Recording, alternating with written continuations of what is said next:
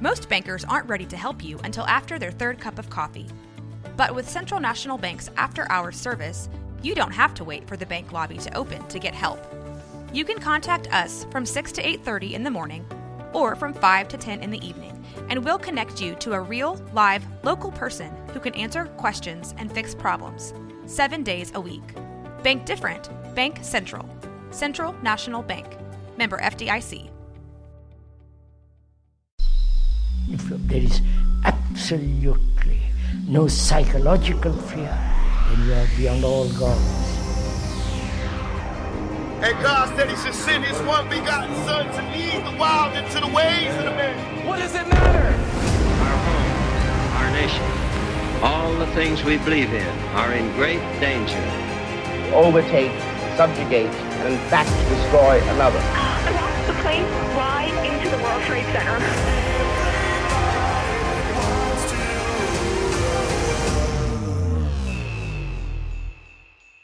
Welcome to Idiotic Ideologies once again. This is your host, Cindy Little and Josh Fernandez. And today we are going to be talking about a very big topic that everybody's struggled with probably since the beginning of time, and that is good and evil. And what got us really kind of thinking about this is a while back we went to a pub talk on a discussion of hell, of all things. And while we're not going to get into different religious views of hell, that was kind of what it was about.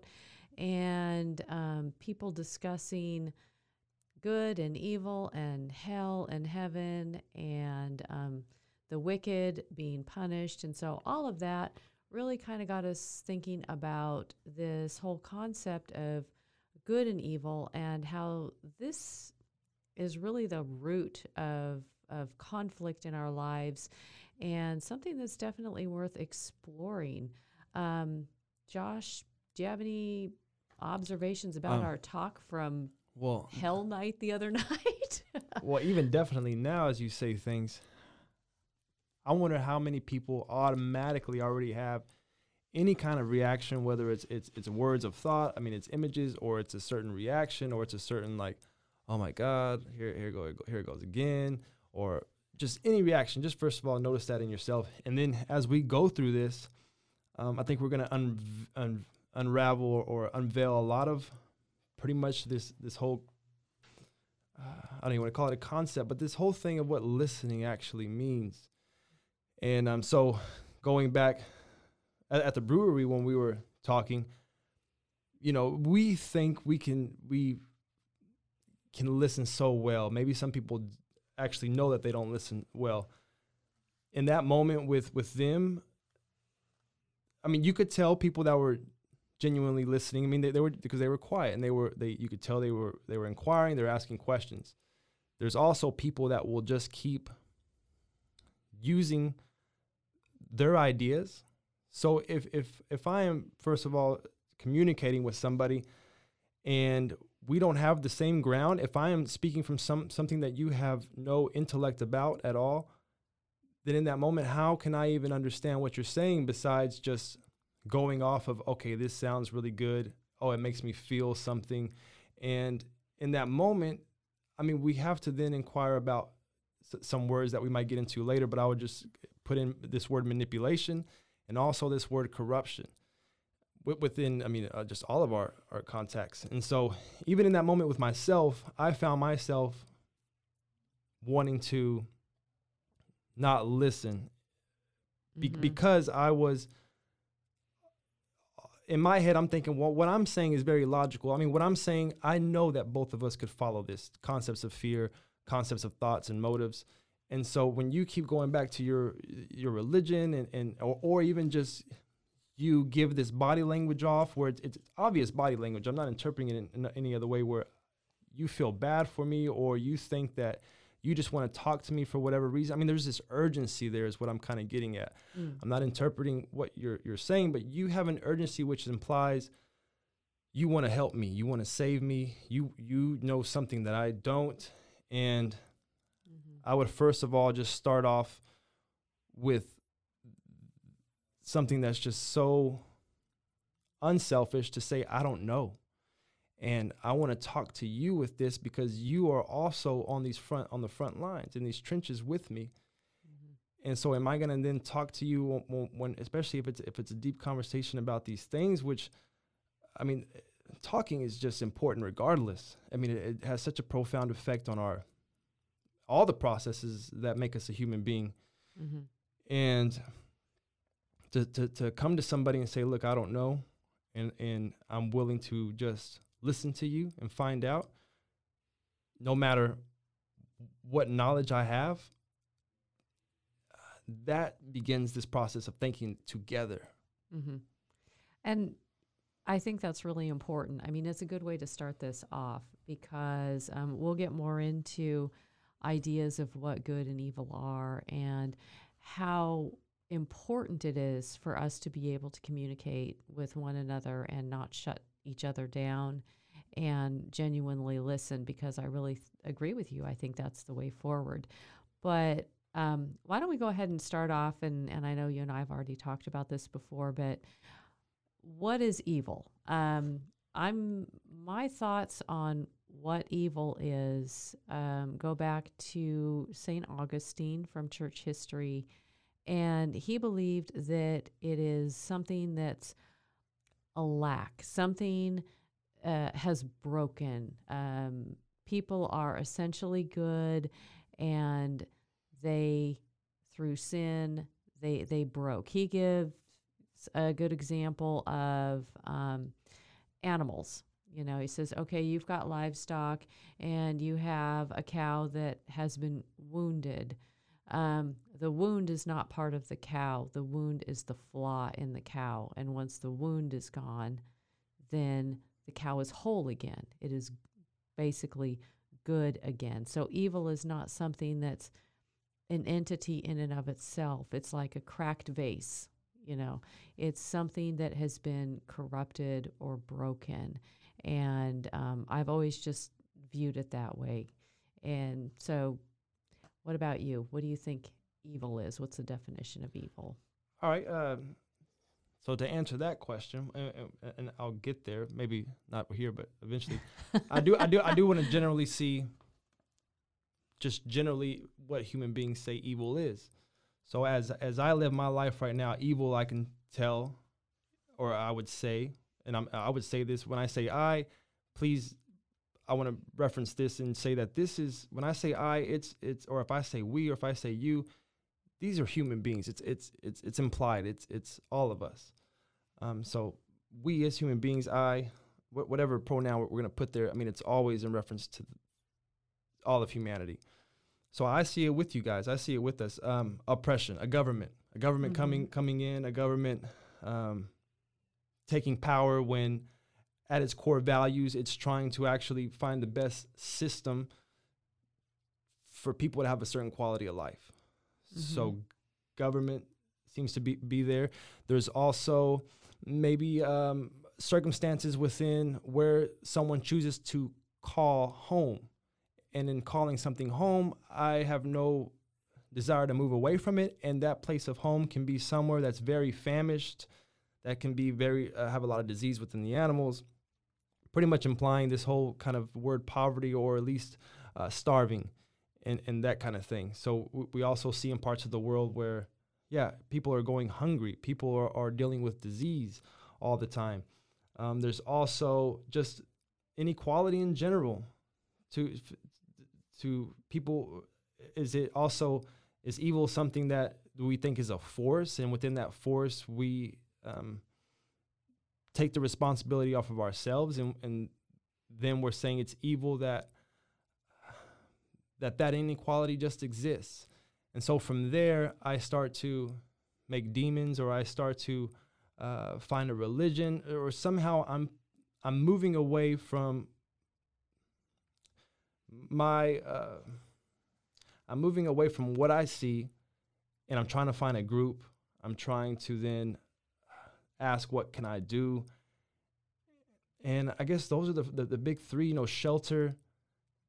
And so evil seems to have found its place within those things, right? I guess, yeah. Okay. I don't know if I've left anything out, but if I have, murderers, that's evil. Like this whole thing that I want to inflict pain on somebody, or we talked about governments. I want to have power from people. So it seems that people are always in the midst of that, and we wouldn't talk about animals or anything, but just keeping it on people, that how people, there's this whole using of people, manipulating, killing. I'm doing something with people to get my own satisfaction out of it. Yeah. Boom. Yeah. There's a couple things that was good. There's a couple things that you said that kind of make me wonder. It's like, it sounds like evil speaks to people's motives. Number one, depending on whether or not they want to, oppress others or murder or do these terrible things. But you also mentioned that evil could be an outside force. So do you think that evil comes just from within us, or do you think that maybe it's an outside force, something that influences people to do bad things? Well, one can observe. I don't see a force. Okay. And so what I do see is that people will think that they deserve something. So if I'm looking at the government, first of all, we've already looked to somebody and said, you are going to be president. You're going to be our whatever it is. Somehow somebody got power through a lack of something in the society. So who can blame that person at that moment for their brain to all of a sudden say, I know what's better for you guys. So whatever I'm doing, trust me. And I mean, we can kind of see that with any kind of group. I always hate saying religions, but religions, politics, I mean, any group in general, we always have to feel like you are the president. You are the leader. And so what does that do to somebody in that position? Also, if people are mad at the rich businessman, that businessman says, well, I've put in so much effort. I've sacrificed so much time with my family. And so you guys don't understand. I'm not the one that doesn't understand. I deserve this money. This is what I've worked for. And I am doing good. I am helping the economy. I'm doing all these things. And then the people that choose to have their definition of what home is, you either stay there in that home with a lack of resources, or you can pick up and suffer and move away from it and find something else. But I can also see the fear in people, because people do not like what they don't know. That's a fact. If I don't understand something, I treat it less than, I treat it different than me. So you cannot blame those people for staying in a place, or if it's, any kind of natural disasters, for them staying there. They're at home. They have found a peace there. And so where is all of the, I don't know, where is all this stuff then coming from that says, all right, that there's evil within all of this stuff? And I would stop it there, and I think that's a good place to keep transitioning, though. Oh, yeah. No, it's great. And that's really kind of what we're trying to get out here. And what you were saying, about the businessman. But I always see a reason. I guess say I don't see a force acting. I see reasons, though. Yeah, you don't see an outside force, like a boogeyman or something. The devil made me do it. Is that correct? Yeah, and then you say that, and I think about exorcisms and stuff. But I also take into account the brain it can be very fractured. I mean, we know about bipolar disorders. We know about split personality disorders. So I can always find reasons why, which then eliminates the force. Because then, what force are you talking about? I don't observe a force. If anybody says they absorb a force, they're making an idea of what they see, of what we just talked about. Right. Yeah, and I mean, it reminds me of the philosopher Nietzsche, when he said, all drives, what drives us, boil down to a will to power, a drive for freedom and domination over other things. And so if that's the case, do you think that our drives and our willingness to grab power can contribute to evil acts? Well, that's a good transition, because now you're seeing we just implied why somebody may, so this is a good place to say, with words, it's sometimes hard to describe what's actually going on. So we're using words, but what we had just saw is that when I use this word deserve, there is people in certain positions that think they deserve something. Even the ones that suffer, I deserve to have my home, and I deserve to want to stay here if I want with whatever's going on. But in the meantime, there's people suffering. So you, in that moment, who is actually a leader, or what is the word? A totalitarian, or a dictator. Who is being the dictator in that position? My kids are suffering, but I'm being a dictator and saying this is home, this is where I belong. The government people are saying, well, I deserve this. You elected me. So now we're getting into where people are saying, I have a problem. I want someone else to solve it. And we've created these systems. Or someone has a problem and say, well, I'm not moving. So there's always at the heart of it this pattern of repetition where I'm staying in this movement where I'm giving somebody else a power over my life, and then I'm getting upset, and then I'm trying to fight that, and so that's what we have. I am, or the people that choose to stay where there's natural disasters, or there's what are their whole motives for staying there anyways? Usually we can imply there's gods usually in it, or again there's someone saying this is my home, which to me is the same pattern. Your home, God, the God is the volcano, or the God's in the beach, and we're making our home close to there. You are saying you lack something, and if I move, or you're saying I'm also staying here out of fear. So now we're seeing this movement, which is not the words, but it's this movement of I have fear. I want you to solve this fear, whether it's somebody else or it's even my own idea of myself. Like we at least talked about, where somebody just wouldn't take a journey. Either way you suffer, but why would you not take a journey to where there's more food? But you're afraid. You're afraid to leave something behind. And so we get this pattern of I'm putting I'm not independent. I need somebody to tell me how to live life. I'm scared. All of that is within that same movement, though. So not to get so much caught up in the details, but that movement of fear, I want somebody to solve that fear, but now I'm mad because that person is getting more out of it, or they're not aware of the whole picture. So hopefully that kind of didn't lose anybody, but I hope we can see that whole structure there, though. We're seeing the structure of where evil's coming from. I think so. And I mean, I think it comes, and we'll talk about Krishnamurti here in a minute and how that all plays out in our conflict with one another. And it comes from fear, and it comes from oppression. And so it's kind of looking beyond that. It's like, what is the source of that? And I think that how many people will admit that? I mean, give me your observations too, if you want. But how many people say, "Well, I don't live my life in fear," or "I know I'm not oppressed"?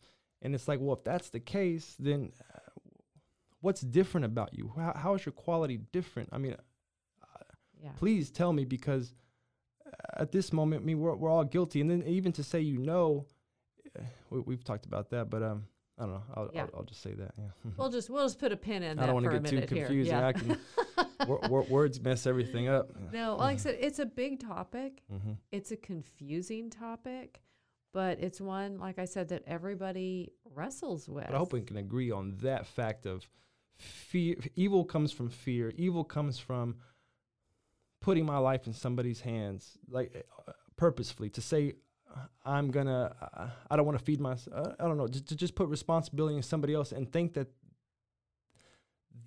that's the way it is, or to think that somehow people owe you that. I don't know. I feel like a lot of mental health does come from that, to say, well, they're not doing something that I'm doing, or they're not doing something, and so I'm mad. I'm gonna do something about it. Well, yeah, and I mean, I think it's something that they aren't. When it boils down to it, they're not getting what they want. Mm-hmm. The people that are expecting others to take care of them, and they are not satisfied with whatever that care is, they're not getting what they want. They see somebody else getting something more, and then they're like, that's not fair, I want that. Yeah. And even if they're not saying it, that's the movement that's happening. That's the action that's going on. Yeah, they're not getting what they want. That's your reaction, yeah. Yeah. But you have food and water, so I mean, and you have shelter. But yeah, we'll get into that. Yeah. Mhm. Well, we'll keep yeah. moving. We'll move on along here. Okay. So yeah, it speaks to motives, and I think I agree with you on that. I think going back to Augustine, if evil is a lack, if it's something, like we're broken in some way, then I think that really kind of bends our personality towards doing wrong. It doesn't, we aren't perfectly good, so we're going to mess up and we're going to have wrong motives. So, but we can continue on with that in just a second. Can we go into broken and motives, or you can continue on that? But like, what is this? Because at first glance, say something's broken. Mm-hmm. To me, it almost comes off as there's this idea. It's because like what's can we infer that what's broken with humanity right now? We aren't perfect. We aren't perfectly good. We mess up. We make mistakes. And so therefore we can never make a perfectly good decision. Okay, that's helping me, because I would wrap it up with broken. Yeah, definitely. I mean, I agree that there's this crisis where, I mean, war automatically should just show you that nothing's right with the world. And right. And Correct. Then getting into motives, how do you see that? What do you mean by, okay, there's a... Okay. Oh, I'm glad you asked Great. that. It's going I'm right. glad you Right. asked, Josh. So on motives, how we tend to handle people who do evil acts, especially, that are illegal, is we, put them in prison or we execute them. And so do you have any thoughts on the fear of punishment impacting whether or not we choose to do good or evil? That constant, hey, if I do something bad, I can be arrested and thrown in jail or worse. Do you think that type of fear has an impact on us, on whether or not we do good or evil? I feel like that would be the word revenge. So, somebody does something and they deserve to have something done on them. I mean, that's all the same. I use this word again, movement of revenge. And then when does it ever stop? I mean, how to then take myself out of it and to say that I'm any different than, the murderer or the person that steals? How much that movement of revenge, just keeping that in, I mean, because this is a fact of movement. I mean, it's not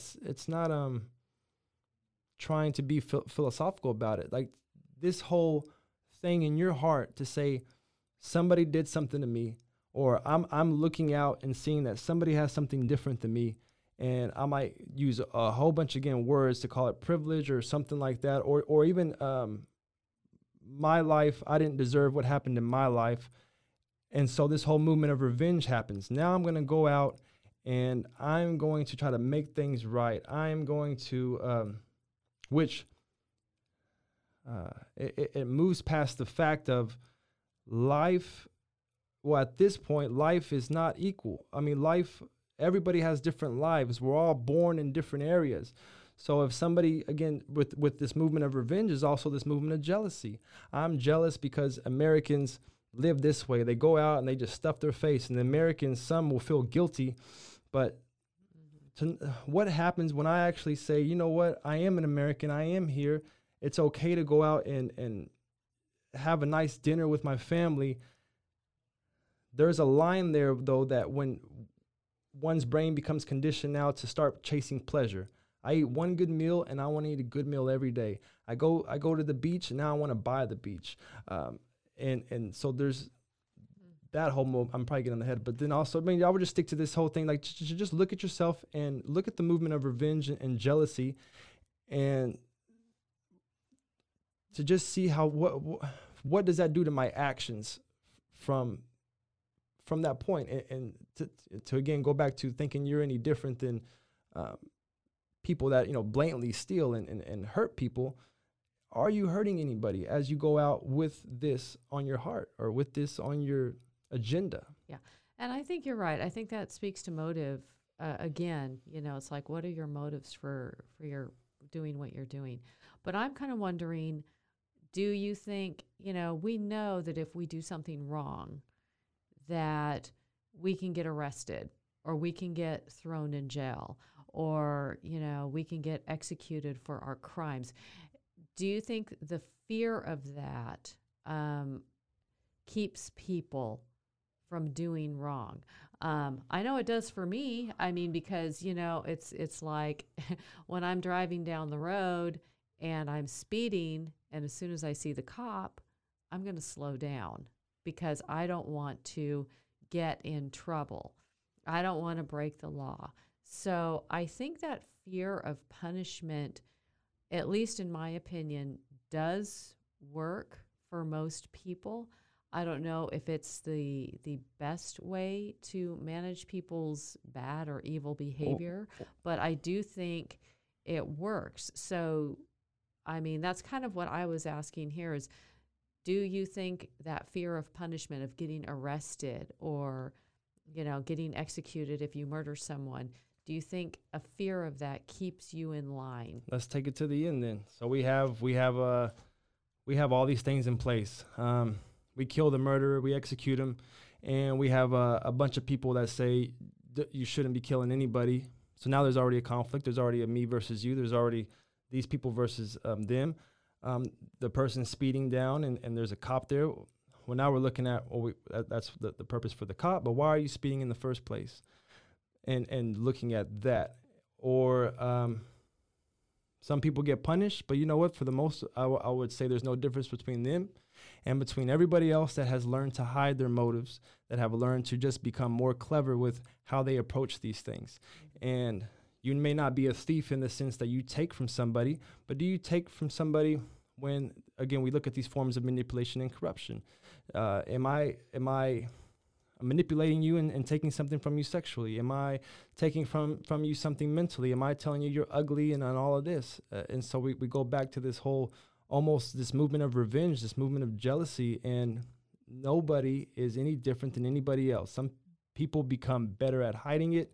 The brain has this way of survival, so it's gonna keep doing what the brain does. The brain has evolved to this point where I constantly say this movement of conflict, this movement of revenge, movement of jealousy, all these movements that we think that we have no place in, like that. No, that's not me. But then when we look at ourselves, the steady gossip, the just thinking better, the whole vaccination thing, for somebody to say that, well, I know I'm not going to get a vaccine for my reasons, and so there's all these ideas going along. There's just all of this split between humanity where it eventually comes down to, I'm different than you. I'm not a part of that. But you pay taxes to a corrupt government. There's no government that's not corrupt. That's ridiculous to think that at all. But because we know people, and they think they deserve something. You think you deserve something. You're out here working, and I work and I make money, and you're working hard, and you think you deserve that money. It's the same movement. Was that a good resolve right there? There you go. Okay, I mean, what you keep coming back to is motives. It's so simple. Everything in life ends up being simple, but we get so caught up in what would you do? You tell me, or the other person saying I know, or again, we're not communicating from a common ground as a human being, but I'm coming from a ground of intellectual philosophy or my religion or something you know nothing about, and I'm making you feel stupid, and it makes me feel superior. I mean, in words, that whole just movement of that. So right. Don't get triggered by the words, but just look at just how you move through life and how you say one thing, but you do another. I want people to respect my sister and not look at her, but it's okay for you to look at anybody. So in that moment, you've already narrowed down your point of view into something, and you're not looking at it from the whole thing, from your intellect. In that moment, something is dominating you. Your vision is dominating you. Your sexual urges are dominating you, and in that moment, you're a hypocrite. Mm-hmm. Yeah. So there again, with whatever it is, yeah. Goes back to motives. Goes back to motives, yeah. And whether, how pure your motives are. And I don't know that we can all, I don't know if any motive's pure. Thank you for completing drop my it. thought. Yeah. Yeah. I don't know that any motive is completely it's distorted. pure. That's the brokenness. It's I have a motive, I distortion. break the vase right there. You're right. Yeah. Distortion.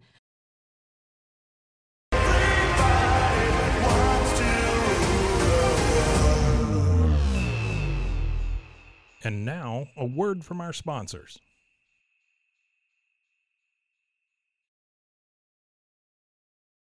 So, have you ever read the Lord of the Rings? Mm-hmm. It's no. You have. No, you haven't. Okay, that's okay. That's and it's okay. a long movie. I saw the last one though, and it was great Okay, well, you've because it seen had a the bunch movies. of fighting in it. Okay, cool. So, great books. The movies, I like the movies. Okay, they were all right, but I liked the books a lot better. But of course, if you're familiar with the story, Frodo the Hobbit is tasked with taking the one ring of power and destroying it.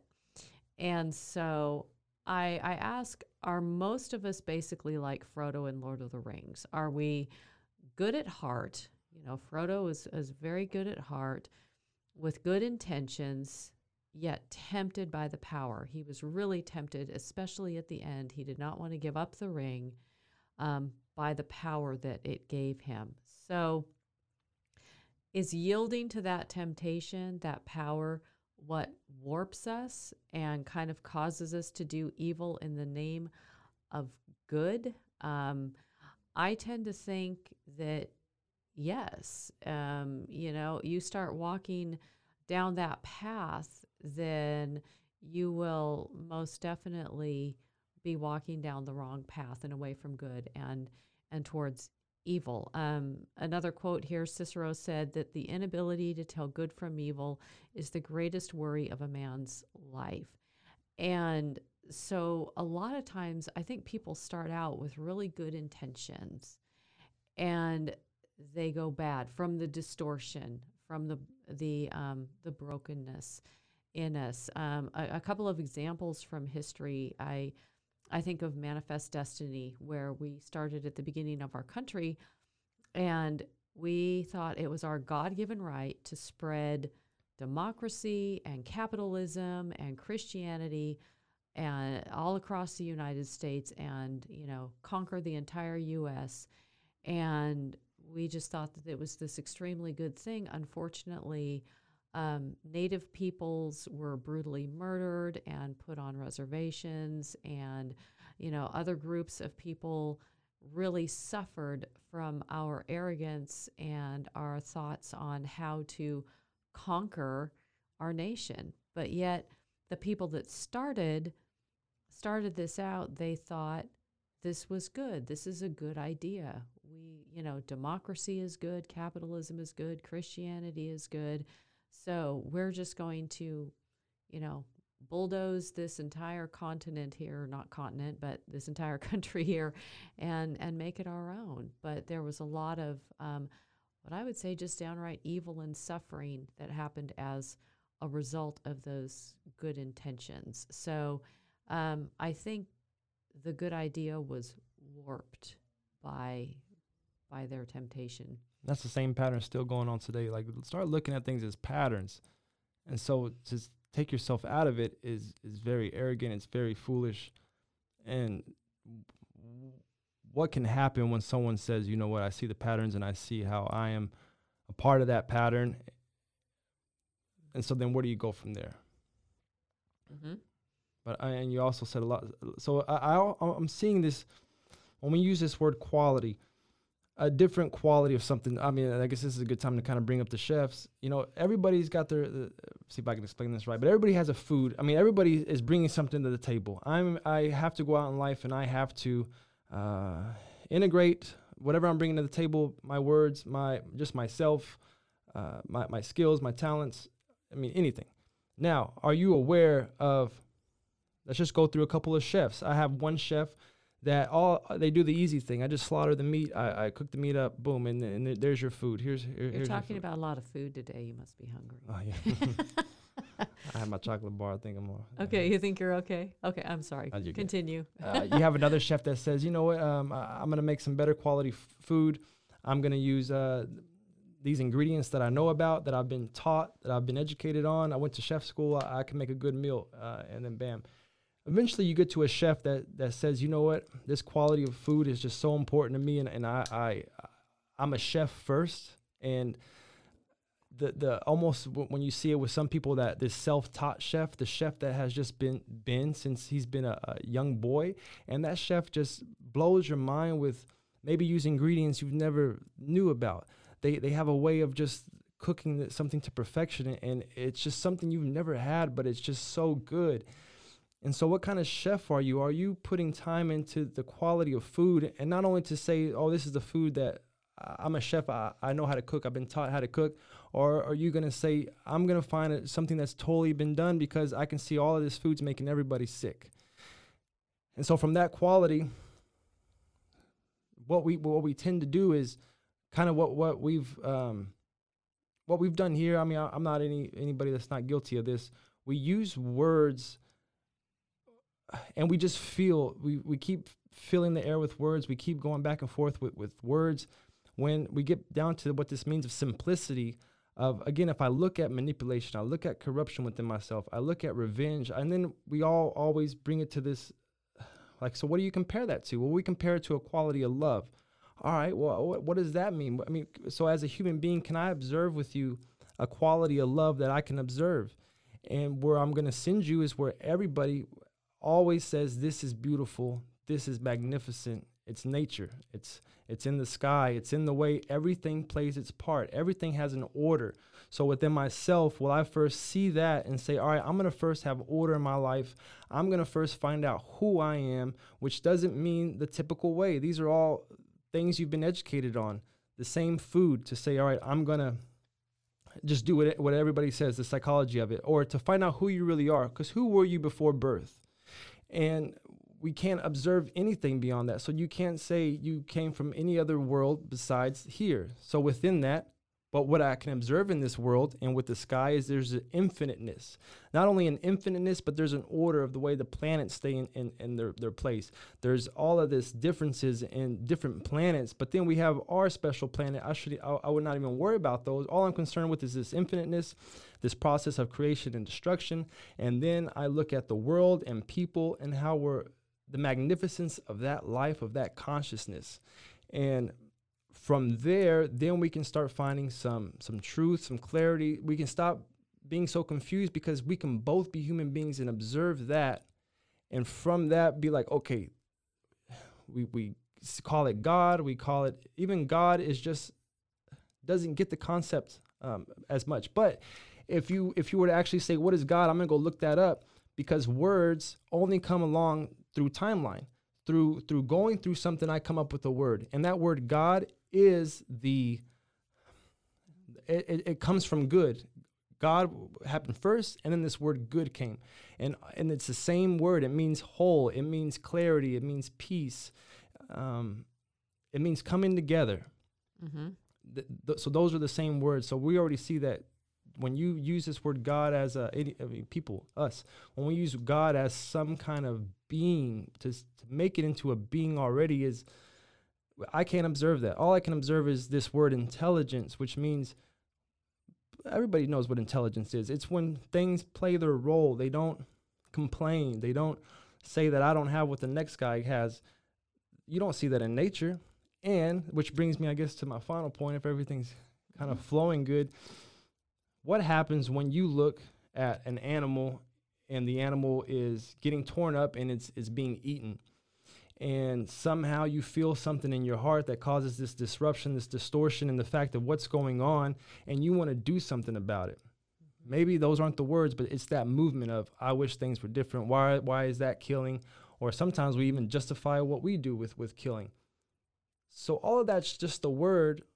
Even to say justify, I wouldn't say anything's wrong in that, but we are missing the fact of all these abstractions and the simplicity to say, I can't do nothing about that. So to choose to suffer because of that, what does that do to me? I mean, and why would I want to suffer with something is out of my control?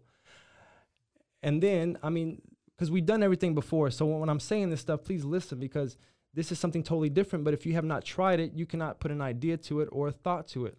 To then, first of all, say, okay, I'm not going to suffer because of that. So then what do I do? Where do we go when we know that there's a crisis going on in the world, which has nothing to do with animals? I don't know why we study animals to study ourselves. But to say, you know what, that crisis, and also to see that I'm a part of all of that, where does one move? I mean, you have to first I have to first get you so tired that any movement you make right now is this word guilty, like which means you cannot get away from it, that you are part of what is causing the conflict. And anybody that says I'm not part of that, you've already made this statement that I know, which gets nobody anywhere. Mm-hmm. And I think we can move from there. So I'm pretty sure you got some thoughts. But yeah. I do. I got some thoughts. No. And I mean, and we've talked about this before, but basically it sounds like to me your definition of good is looking at the whole. I mean, looking at that's where God comes from. Yeah, I mean, looking at everything. Yeah. Peace, unity, the clarity in your life, the peace, the calmness. Do you have calmness in your life? Or are you angry, frustrated, even if it's not all the time? Yeah, and that calmness and unity amongst all of it, all of the people, all of creation. Which means nothing. Just look at that and stick with that. Don't let, again, things start to react and start to say, well, what am I supposed to? You start to put all these ideas to what unity, you hear a word and it carries, again, this tradition, this automatic response. Words are very powerful. They are very powerful. So, and here's something that's a little bit different here. Mm-hmm. We're talking about good and evil. Me personally, I do believe there is absolute good, and evil is a corruption of that good, and I've already mentioned that. But there are corruption. Use the word right corruption, there. Corruption, yeah. But there are plenty of people who disagree, and there again, I'm going to go back to the philosopher Nietzsche. He says he felt that constructs of good and evil were actually holding people back. That these are things that we've just made up. We've made up the idea of good and evil. And because things are always shifting, things are always changing, good and evil, what we consider to be good and evil is always changing. So you can't really say that there's an absolute good and evil. And so he believed if we look beyond these categories, we can see man for what he truly is, which is basically somebody who's power hungry. Everybody wants to rule the world, kind of like in our intro song. You know, mm-hmm. they want all the power, they want all the freedom, and they want to dominate over everything. I mean, basically, he believed that that's what's in all of us. That's in our heart of hearts. And he didn't see that necessarily as a bad thing. He just saw it as, hey, this is the way things are, kind of like the lion eating the antelope out on the plains. I mean, this is life. Everything just is, and it requires no labels. But he also recognized that oppression, poverty, violence, all that really awful stuff that we've been kind of talking about, those things carry the opportunity of making people stronger. It calls on what he says their inventive powers, daring, and spirit.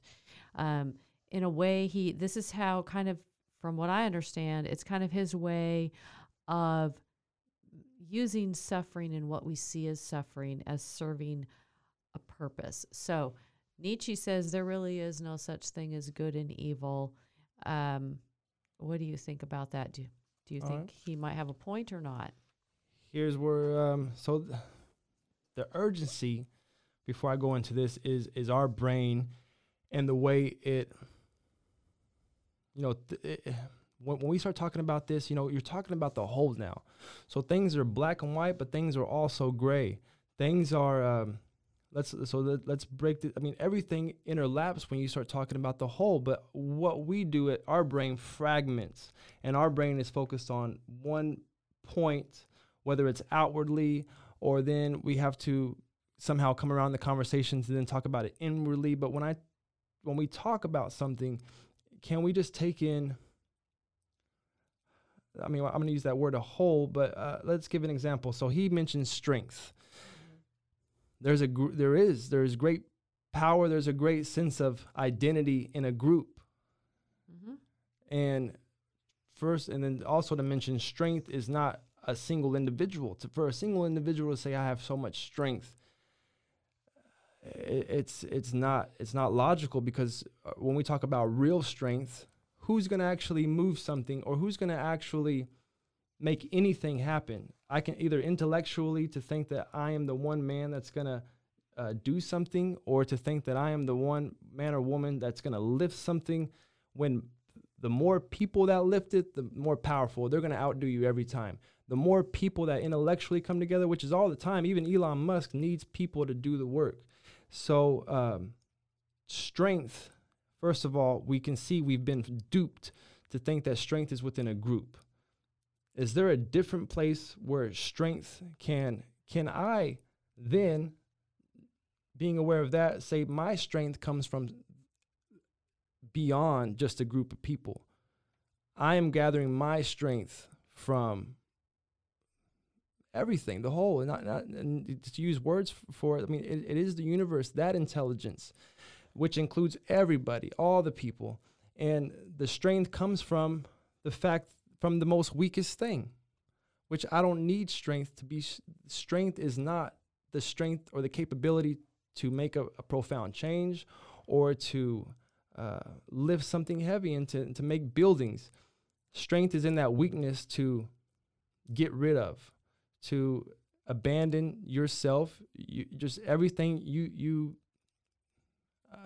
everything that you think that is real, to say, you know what, like we come back to it, I don't know.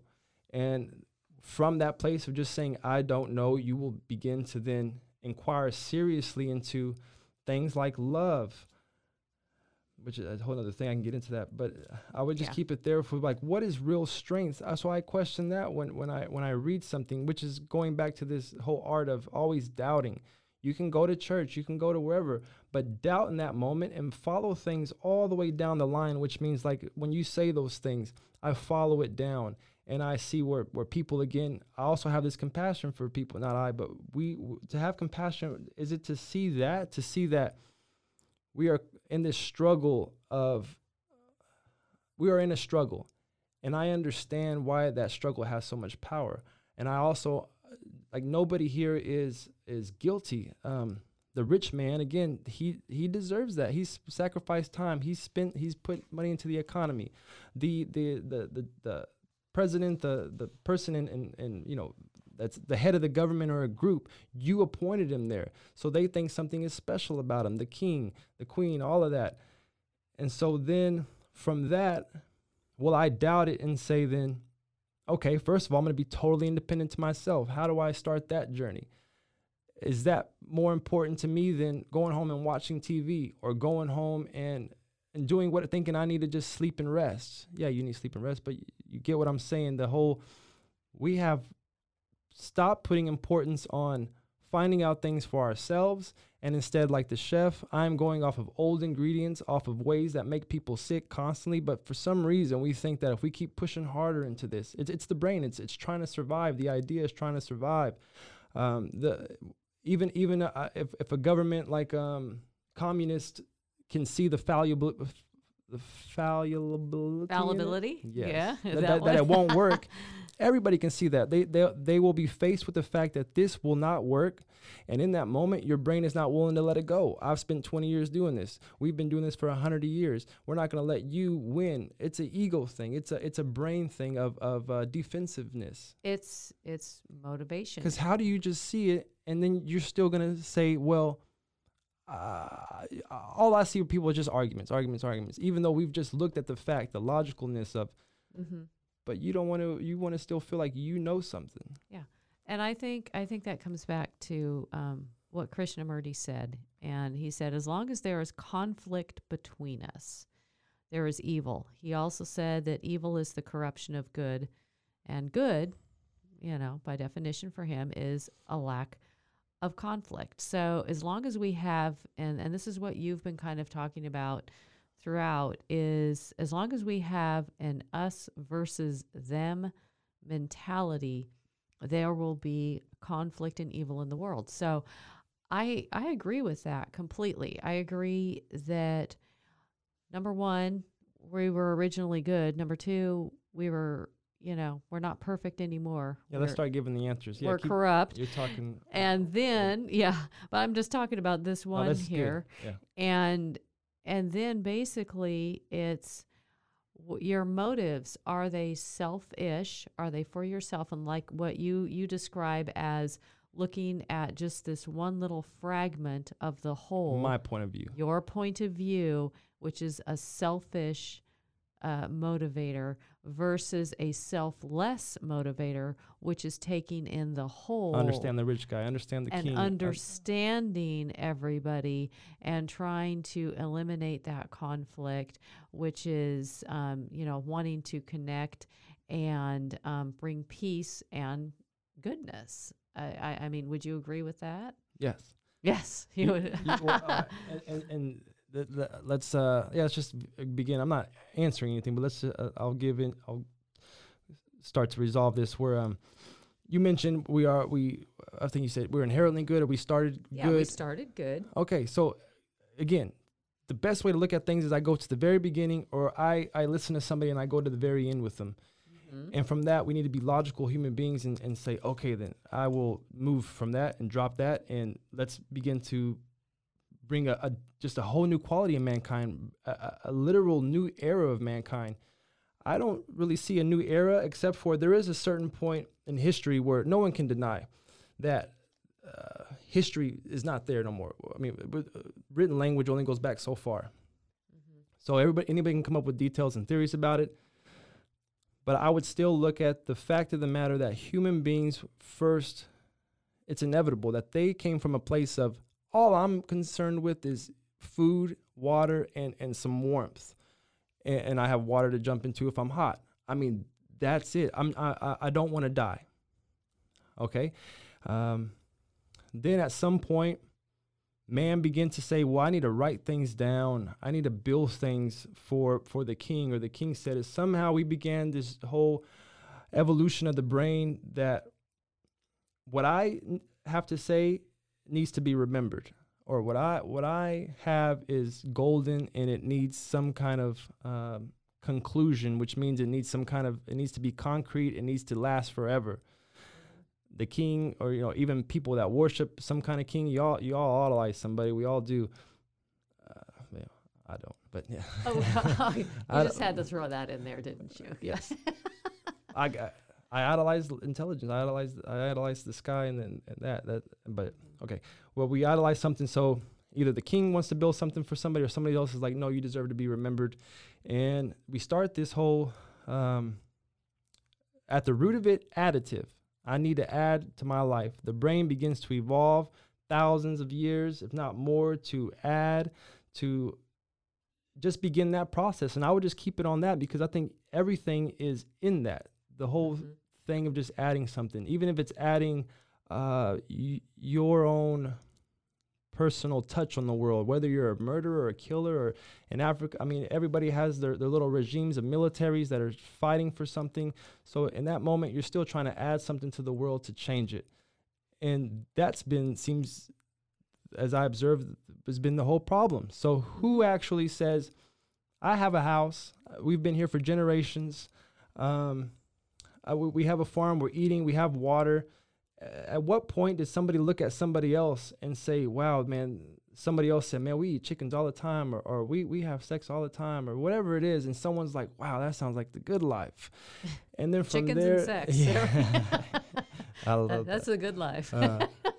But you see, so at some point, someone had a view of somebody else, whether they thought the thought, we're all connected, or the other person told them how good this was.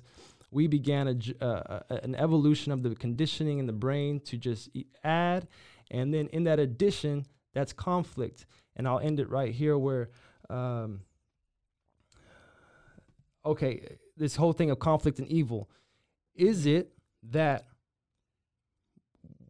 humanity has disrupted the whole order of life, which means life is meant to just exist. I feed, I water, I I mean, us as human beings, we have this consciousness, so don't compare yourself to the animal. But I can see things the way they are, and within that, I am just dealing with my vicinity. But at some point, man became to be unfulfilled. But even as they travel, or actors will tell you all the time, they're not fulfilled. There's no virtue in it. I mean, interview all of them, they kill themselves. So even in that, you've already observed what's going on, but you still chase this. You chase it, and then so ask why. Is it an escape? There's something in you that is very confused, and so in that moment you have to feel like you need more than what is. You put things on pedestals as far as urges in life, whether it's sex or whether it's like a family or whether it's something that you need to add to your life. And then just coming back to listening again. So now we've seen, I would say that's one part of evil. And then the second one finally is why the reason nothing gets resolved is because when I'm talking to somebody, there's always the knowledge creeping in, which means even me, I was guilty in that moment with people talking. Like as you say something, am I genuinely listening to you and following that down to the end? And within that, also saying, I don't know, which everything falls into that. Psychology and the way they say you need to have compassion for somebody and just listen to them. Yeah, you listen to them, but in that moment, I'm just following what you said. Okay, you said this. From that, then what happens? It goes to this. And we kind of touched on, just having that innocence of a child. And remember, these are words, but do you have this innocence of you to just listen to somebody talking to you, however that interaction came about? And in that moment, you're going to drop everything and this word listen to them, because your ideas aren't going anywhere. So in that moment, I got to talk to you as a human being. And as a human being, there's things that we share in common that we can observe. And so am I going to corrupt and manipulate? And you can go look those up and see what that means. Or am I going to drop all that in that moment and just listen to you and follow what you say? And as I follow what you say, we will see the inconsistencies. We will see the conflict come up, and we will come to a resolution together that is just a whole nother quality. So in that moment, what I just said, nobody has an answer. Nobody's going to do nothing that's been done before. And so as you keep trying to become a chef and use the same ingredients, just be prepared to not to accept you make people sick, which means you make people conflict or evil or whatever it is, but we disrupt the whole ecosystem of good, this whole life, what life is. So it's looking at yourself, trying to change yourself, and make sure that your motives, in as much as we possibly can, make sure that motives are selfless as opposed to being selfish. And I mean, that's kind of what I look at it as, the difference between good and evil when we interact with our world. And that is, what are the motives behind this? I mean, why do you want a bigger house? Why do you want more food? Why do you want better food? What does that even mean? Well, yeah. Why do you want these things? Why are you? It's jealousy and it's a revenge. It's a movement of that. Yeah, and that can lead you down a bad path, and I could lead any of us down a bad path. And we all share that as human beings, so nobody's. Yes. I will say I am in that too. I can't get away from it. I'm gonna always pay taxes to the corrupt government. What are you gonna do about that? You get mad, you're going to throw a hissy fit, or you're going to say there's nowhere else to move but psychologically inward to then, how many times do we don't even know what, who actually says, I know what love means? I mean, everything's just, we don't even know who we really are. We don't even know what love really is. And we just live life like we do know. Yeah. But I also believe, and like C.S. Lewis is he's a Christian theologian. He believed that good and evil were, he said, some people believe, he doesn't believe this. Some people believe that good and evil are equal and opposite. They become preferences. I prefer to hit puppies with bricks or kill babies or create a cure for cancer, whatever. It doesn't really matter. However, most everyone, even in different religions, has a sense of absolute right and wrong. So, in order for that to happen, C.S. Lewis reasoned that source of absolute right and wrong has to come from somewhere outside of ourselves. So I would say that it comes from God. God gives us a sense of what's truly good. How do we observe and what's God? Truly evil. And well, that's as two human beings, how can we observe this word question. God? That's a very good question, and probably a good question for another podcast. But can I look at nature and see how nature doesn't? Yes, I believe that you can observe intelligence and creation. An intelligent creator behind nature. I believe. And don't make it so hard. Really, the only way to observe, the possibility of God. And of course, I believe in God, and that He's behind all this. And then the second, opposites always overlap. So to make things, if someone has a belief that I'm doing good, you're doing bad, opposites overlap. I mean, that's a fact. Look at it. Something's always taller. Something's always shorter. So do you think that? It has no. It's an idea. Yeah. Do you to think, say I'm doing something? Yeah. You're doing the opposite too. Yeah. So you can't get away from it. Do you think that good and evil are just more like Nietzsche? They're just preferences. They're just things that we label as people as being good or evil. Or do you think that God set down? Yeah, don't label nobody nothing. Absolute good or this is absolute evil. Absolute good is unselfishness. Go look up the etymology of religion. It has nothing to do with a system. It has everything to do with, in a moment when I'm talking to somebody, or in a moment when I'm moving with people, am I choosing to look at them without images, without thoughts, without all of this stuff that is not real? It's BS to just make up a love story about somebody, or to be annoyed because somebody's talking louder, or whatever it is. You make up a story, or somebody's behind you, and you in that moment of love, the quality of love, the calmness, because we can see these words, my calmness, my whole, as soon as that gets disrupted, then you've broken the vase. I won't use the word evil, but because what's evil about just getting upset because somebody cut you off? But to just recognize, like, okay, I had a reaction to that, but that person is just, there's nothing wrong here. There's no problem. We make the problem. We say it's a problem.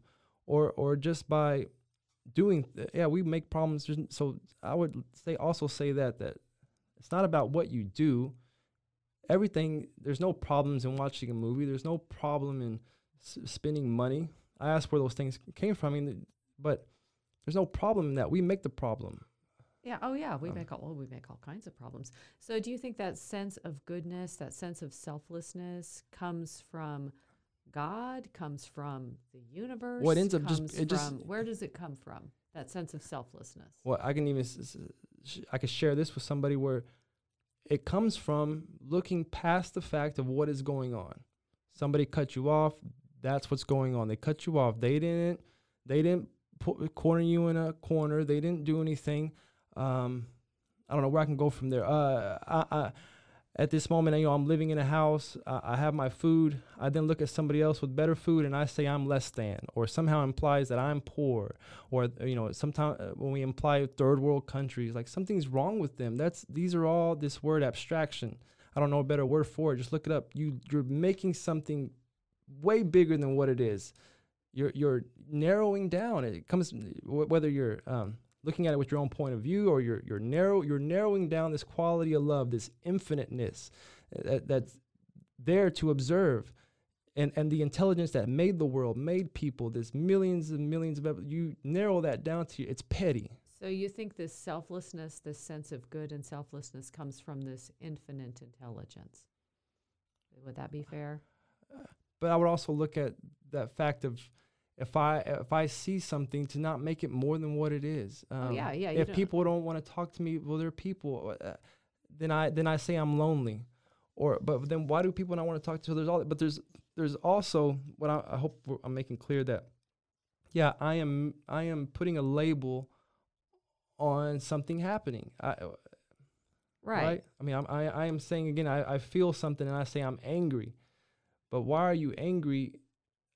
And look at yourself, like go all the way to the beginning, and not just in that moment, because even in that moment, you've already limited the wholeness again, which is where the etymology of good comes from in God.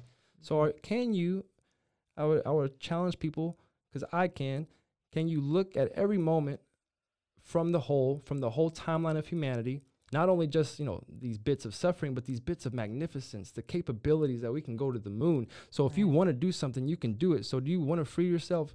Do you want to make sure that you're doing good? Or do you want to go watch TV? You want to be entertained? You want to go to sleep? You want to, I don't know, you want to be angry? I mean, there's great power in that. I understand that. You want to join a group. Mm-hmm. So just careful observation and just see what happens. If you've never tried it, you can't say nothing about it. There's no thoughts to it. There's no idea about it. You've never tried it. You've tried what you've done before. There's going to be nothing different that you can think of because that's all in that consciousness. So how do you break free from that? And that takes careful deduction of, again, if I say what love is, it's not anger, it's not fear, it's not these things. So now am I going to go inwardly and start that investigation and begin to, or am I going to go watch TV? Am I going to go play with my video games? It's your choice. Yeah. And there we go. It's back to motives again. And I want to end on this. And Nietzsche said this, which was very different than other stuff that he said. And it says, what is done in love always takes place beyond good and evil. Love transcends any classifications of morality. I tend to agree with that. If something is done in love, in true, pure love, then that is ultimate selflessness, ultimate goodness, and that can overcome evil. Yeah, if you want to talk about Jesus and you want to talk about God, talk about love and figure out what it is, because we can say that phrase. So then I need to find out what love is. Right. And are you finding out off of emotion or feeling? That's not love. I mean, that lies to you. We already see that. I can feel things because of my brain condition, my trauma. Are you going to be the chef with the same ingredients and nothing's going to change? Just observe the world or find out what love is together.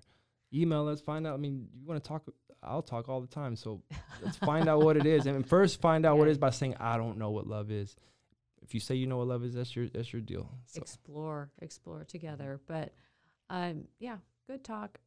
I just wrapping up, I still think, throughout it you were talking about we overcomplicate things, and I tend to agree with you. Is we tend to overcomplicate things, and I mean these concepts may seem big and complicated, but psychologically things are simple. I understand math and all that, but at the heart of it, when you look at good and evil, basically it's being selfless, doing things by putting others first, versus selfish, which is where all of that conflict comes in that Krishnamurti talked about envy and I have to have the bigger car. Yeah, just look at those root words: revenge, jealousy. Yeah, I'm mad because that person cut me off in You're traffic. Afraid to die. You're afraid of pain.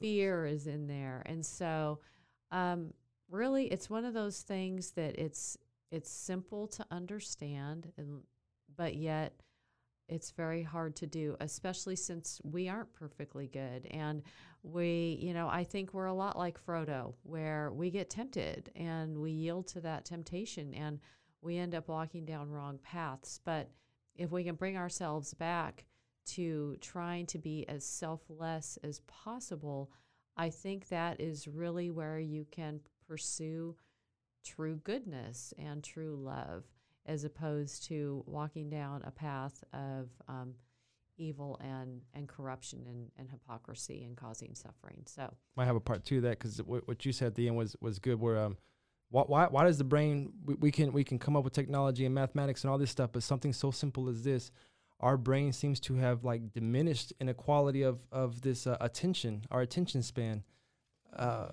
So yeah, again, just being aware of the brain too, and I think people get more stupid. Yeah, the brain is just shrinking. At least psychologically. I mean, we can come up with math. You got your Elon Musk, but that's not what's important. I think people are getting more stupid. Well, yeah, that's a podcast for the attention, time. Man. Yeah. Well, we are going to have to wrap up. So until next time.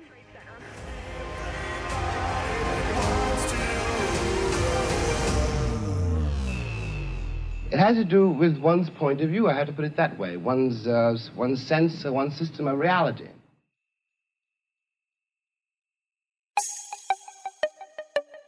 This has been a Rogue Media podcast.